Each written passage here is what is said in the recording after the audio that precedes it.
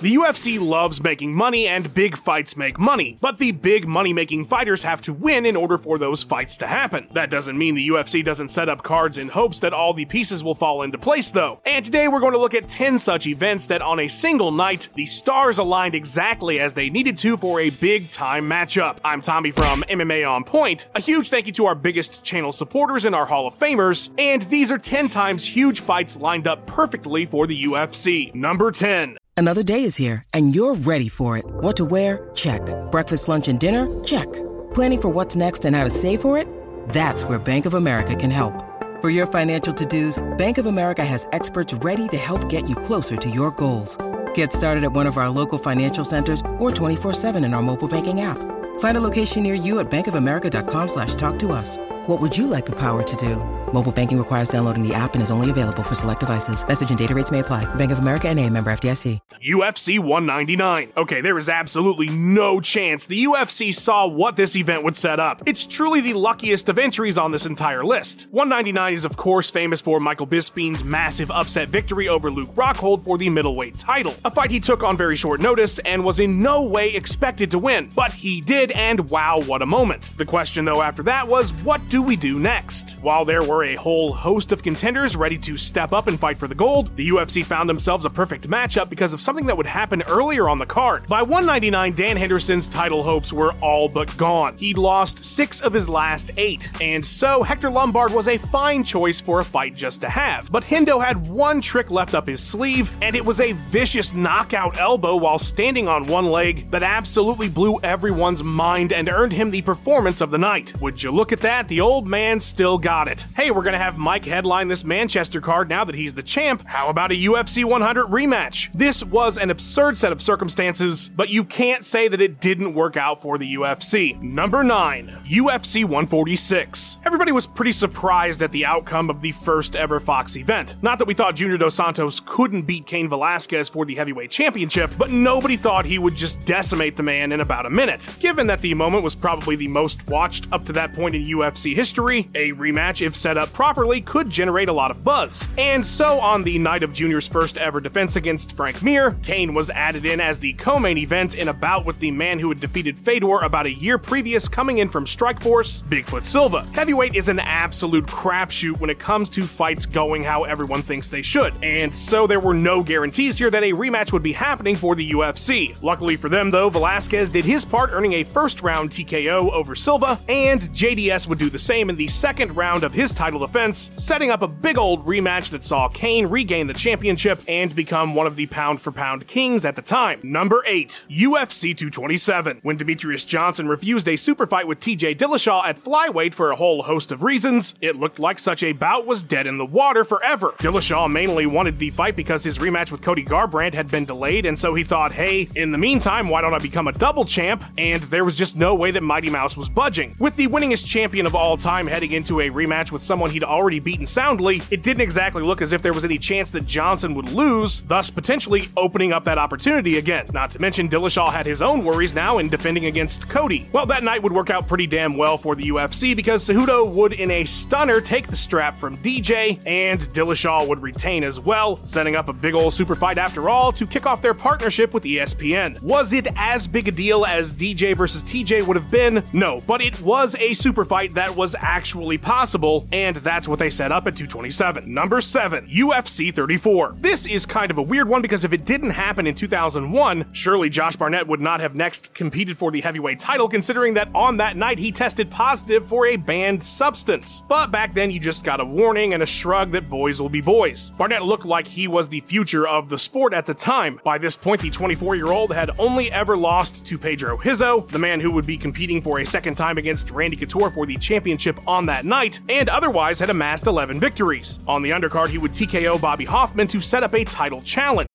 When you need mealtime inspiration, it's worth shopping Kroger, where you'll find over 30,000 mouth-watering choices that excite your inner foodie. And no matter what tasty choice you make, you'll enjoy our everyday low prices, plus extra ways to save, like digital coupons worth over $600 each week. You can also save up to $1 off per gallon at the pump with fuel points. More savings and more inspiring flavors make shopping Kroger worth it every time. Kroger, fresh for everyone. Fuel restrictions apply.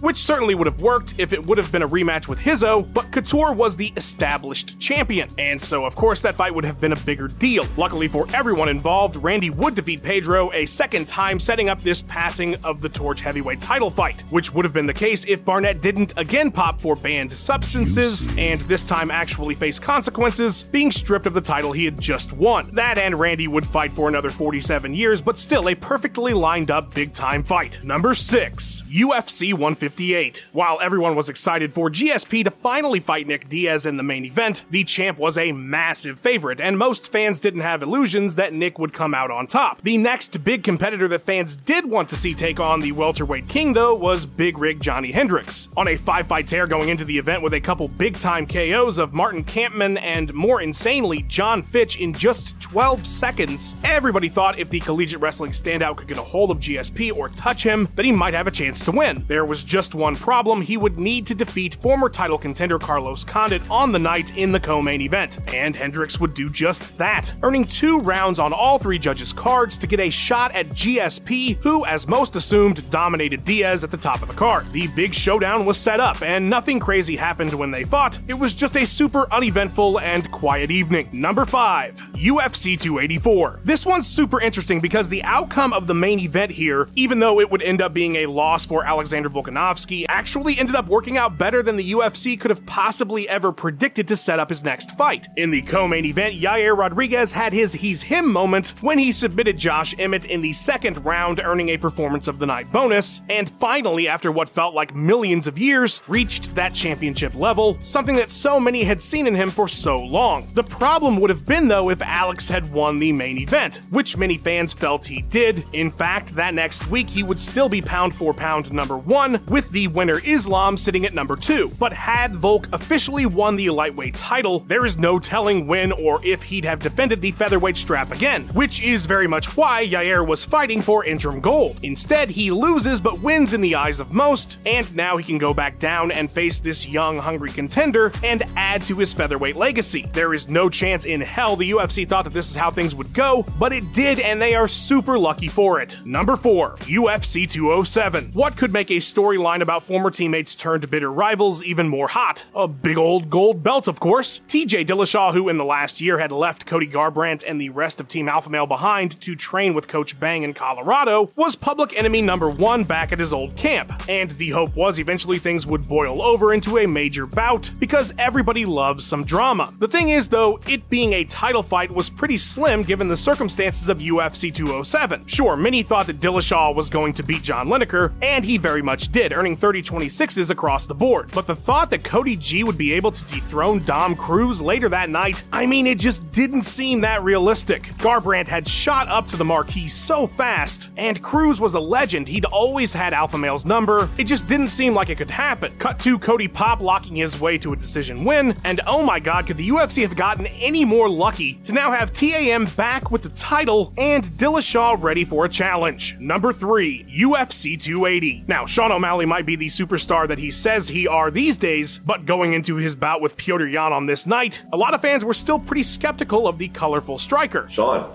Right. The strong look you got going on today. I'm a local. He'd had a whole series of weird fights, and fans just weren't 100% yet that he was championship caliber. So what better test than a former champ?